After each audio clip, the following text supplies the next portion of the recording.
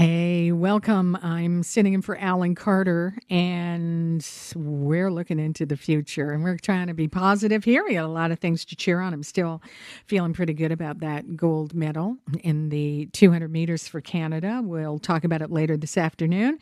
And right now, though, we looked at everything we know about the back to school program and ventilation and how kids are actually going to make it work.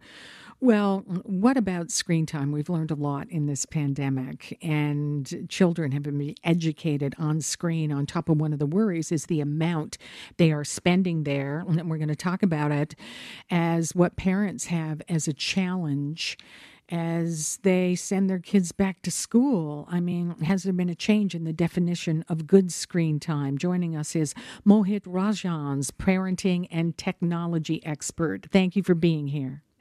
My pleasure. I'm sorry if in the background you can hear the parenting that just started around me because obviously right when I was ready to do a live radio hit, the parenting happened. So I apologize for the real-time background noise that you're hearing. No problem. Absolutely not. It adds to the feeling here. Yeah, that's what I queued them up. I queued them up. I said, it'll be better if you start making noise in the background because, let's be honest, that's what exactly a lot of parents are feeling right now when it comes down to what's happening. A little bit of a hybrid at home of having kids running around a little bit and on screens as well. Yes, and it's become the new normal. Now, if kids are going back to school, how does this change?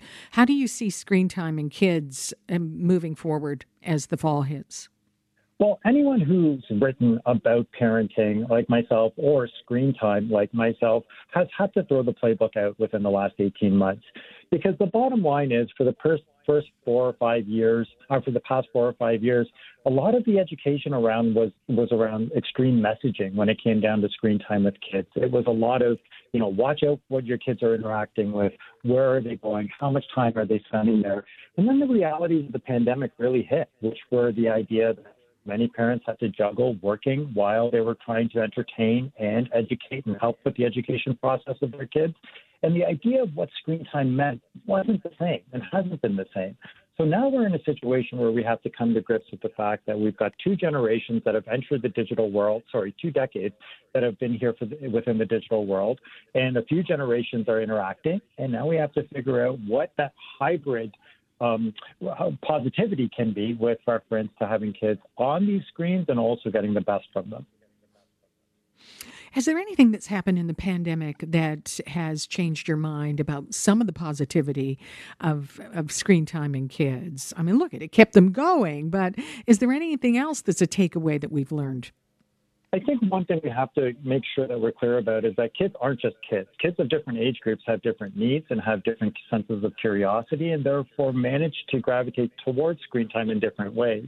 For instance, if you have a child that's younger than the age of 5 and you're using screens as babysitters, that's probably not the best thing. But if you have a child that's under the age of 5 and you can engage in the interactive app, that gives you the ability to be able to do a little bit of your part as a parent and also understand a little bit about the world that they live in. I think the broad nature of the way we parent with screen time is what we're going to have to sort of get away from. And now we're going to have to start looking at it from the idea of different phases of life.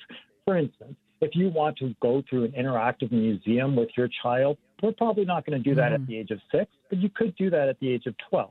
If you want to introduce your child to what road safety will be like once they do go back to school because they haven't had some of that information, there's ways to do that online as well. So we're not necessarily talking about an end-all solution. We're talking more so about what are the specific needs of kids based on age groups and how do these ecosystems actually feed into that. What do you feel about, I mean, we started to focus on screen time in kids and it was seen as a negative, that there was going to be this generation children who were losing touch and connectivity. Well, look what we just all been through. You want to talk about losing touch and connectivity, but is there a way of looking at screen time so it's not all negative? Are we finding out here that there are other things happening to humans that are positive because of screen time? That's a great point. The point is we crave connection. right? And so video chats, for example, and the way that we see kids interacting online, sometimes on message groups, we realize that that's all coming down to connection and wanting to be able to still connect with people. But I think the real opportunity with all of this becomes, where is that connection at home? Take, for example, if you have a child that you are just introduced in the past 2 or 3 years onto their own device, you should know what their top 3 apps are that they use and spend time on. But not only should you know that, you should know what they're about, how it operates, what their login information is, because in many cases, you don't know what Roblox is. You don't know what Discord is, and you don't know what what Twitch is. And if we as parents who have grown up and watched this sort of unfold in front of us can't make that extra step and stop and say, what are these 3 apps that you're spending this time with? How can we make sure that we understand a little bit more about what you're spending time doing? And is there something positive from it? Think about how many times as parents we spend a lot of time on certain things. We think to ourselves, well, that's satisfying to us. We learn, we read, we educate ourselves. Kids are doing some of the same stuff, and we can't think it's all negative. But some of it is, and we know that it's a dangerous and wild world out there. How does that apply to this? We seem to find out a little bit more about that every day. When you say monitor and know what apps are being used, let's face it, sometimes you only know the half of it. Definitely. And I do want to endorse one thing very quickly, is that education doesn't necessarily mean they're safe. Even on the 2 apps that I mentioned, including Roblox and Discord, there's a lot of negativity that goes around. And I like to remind parents that it's not moderated. None of the ones I just referred to are not moderated. So there's no big brother out there that's stopping and saying, that's abusive, don't post that, or don't say that. So we have to be very careful about that. But I think that one of the philosophies I use, especially when I speak through dad spotting, is define the use to prevent the abuse. If you know your child is using a PlayStation, for example, and in VR, you have to define what the use can be for it and know that they can't go online and interact with strangers. If they're on Discord, they're only going to be able to work with or add people into their friend groups based on people that are verified as their friends. If you define the use, you prevent the abuse, and that definitely will help you understand a little bit more about how your kids you're still parenting. You're not giving them a device and not parenting. The other piece of advice I always like to share with parents is share your data from screen time and your app downloads.